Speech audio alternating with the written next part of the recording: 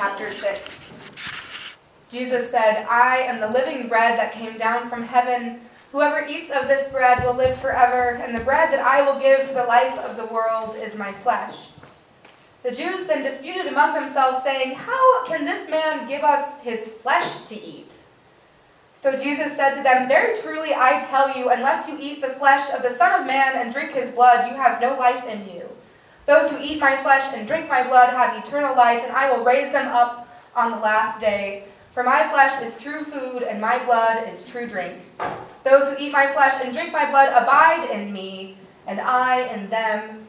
Just as the living Father sent me, I live because of the Father, so whoever eats me will live because of me. This is the bread that came down from heaven, not like that which your ancestors ate and they died, but the one who eats this bread will live forever." The Gospel of our Lord. Praise to you, O Christ. You may be seated. So for the past few months, I've been trying to do better not eating foods that I'm allergic to.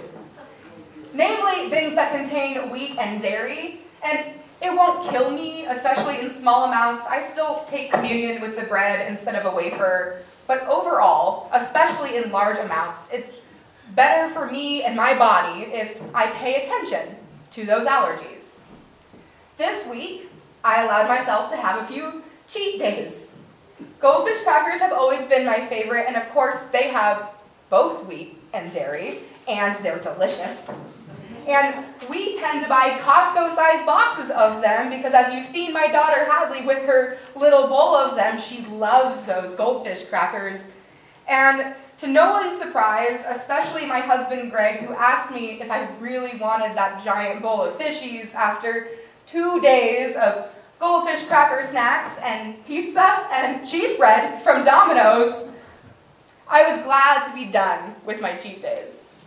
But after just 2 days, I noticed my energy was lower, I felt a little grumpier, and honestly, I just wanted more cheese, but we didn't have any left in the house because Greg had made homemade macaroni. It was a necessary reminder what we put in our bodies is important. Our bodies are important, even if sometimes I would prefer they weren't. Sometimes as people of faith, we get stuck focusing on the spiritual parts of life alone, but Jesus in our reading today wants us to really live in our physical bodies too. Jesus wants us to focus on physicality to the point of his maybe too graphic foreshadowing of the Last Supper that we participate in with our weekly communion. Next week, as we continue in the Bread of Life series in John, we'll read the disciples' reaction to Jesus' words. And trust me, I think they felt it in their bodies too. Maybe a bit of nausea. It wouldn't surprise me. I had my own sort of visceral reaction to Jesus' words about flesh and blood. But that's for next week. This week, we're talking about cheese. Wait, no, we're not talking about cheese. We're talking about our physical lives, which hopefully for you involves cheese if you're not allergic. Of course, our spiritual lives are important. In our reading from Ephesians, the writer reminds us that as part of living this life, we can be filled with the Spirit. But even that Spirit-filled life happens here and now with singing and hymns and spiritual songs, with giving thanks and prayer. Those spiritual parts of our lives are meant to be intertwined with everything else. And the writer of Ephesians gives a warning about this life because, like anything, life is a balance. When I was preparing for today, as I first read the words from Ephesians chapter 5, starting with, "Be careful," I was carefully annoyed. You might not know this, but for the last 5 years or so, there has been a big push in parenting and child development away from those two words. Because we say "be careful" to children a lot. And studies show that "be careful" is part of a language of fear. It's also just vague, so most kids who hear it don't actually know what they're supposed to be careful about. The general reaction to an adult saying "be careful" to a child is for the child to either ignore it, look around and not see whatever danger might exist and go forward anyway, or to stop doing anything and start crying, worried they might get hurt, or mad that they have to stop. For our daughter, it's usually mad. I have to actively work to not say those words with Hadley more than a dozen times a day. Instead, I'll say things like, "Don't climb on the table," or, gentle pets for our beagle. And sometimes it's simply "stop," or don't, or wait. Whatever the case, I was surprised reading "be careful," hearing those words from a language of fear in our scripture, so I did some digging, and it hardly ever happens to myself when I'm working on a sermon that I say, we should read the King James version of something. But when I was looking at the Greek for this letter to Ephesus, I found the KJV did a better job. In the translation we read today, the writer says, "Be careful then how you live, not as unwise people, but as wise." And the Old King James says, "See then that ye walk circumspectly, not as fools, but as wise." Which is not exactly the kind of language we use often. Besides the old-timey "ye" in there, circumspectly isn't really something that I say in everyday life either. And in all honesty, I wasn't totally sure what circumspectly meant. So I went to the Greek. And the Greek word akribos actually means something more like precisely, exactly, just, right. So instead of "be careful," instead of language of fear and "you shoulds" and shame, what if we heard this reminder from Ephesians as a necessary reminder of what it means to live in this life? See then how rightly you walk. See then how precisely you walk. See then how you justly walk, not as unwise people, but as wise. What does that walk look like? It takes living into a more physical place. It's not just "be careful how you live," a vague and fearful warning, but rather, see then how you walk, or if you're not walking, see then how you roll, how you move, how you experience this life in your physical body right here, right now, making the most of this time. And so as an example of what this physical life of balance can look like, the writer reminds us not to get drunk on wine and instead be filled with the Holy Spirit. And honestly, that's fine. I'm more of a beer person anyway. But really, it's about balance. It's about moderation. It's about living this life with care.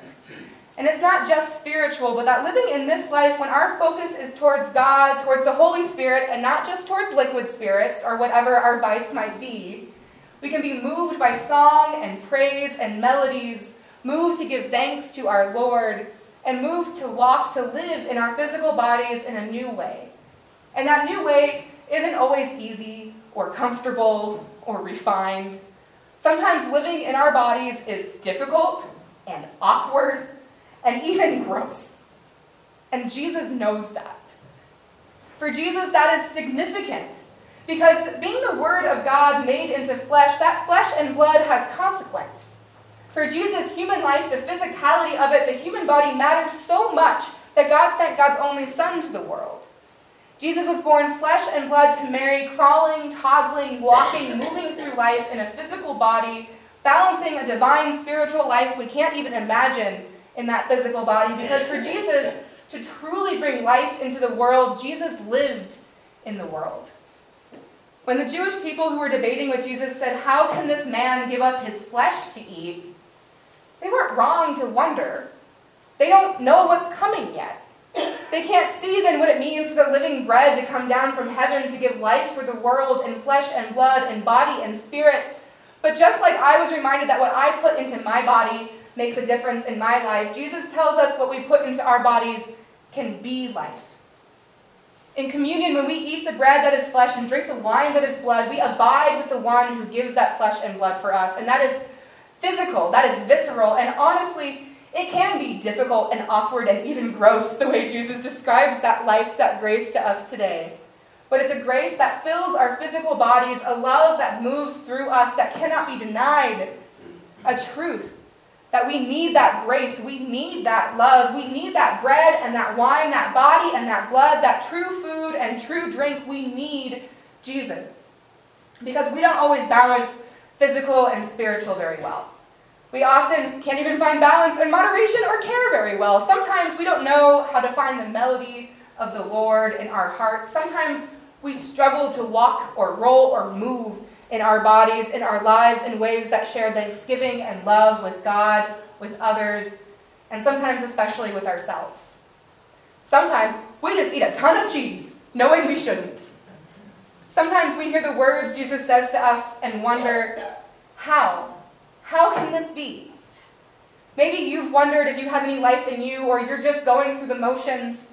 For every moment we struggle to love and care for these bodies that God has made, whether that be living in balance, finding moderation, recognizing our allergies, seeing the beauty of God's creation in yourself, or living into your truth, your whole self, whatever that might be for you.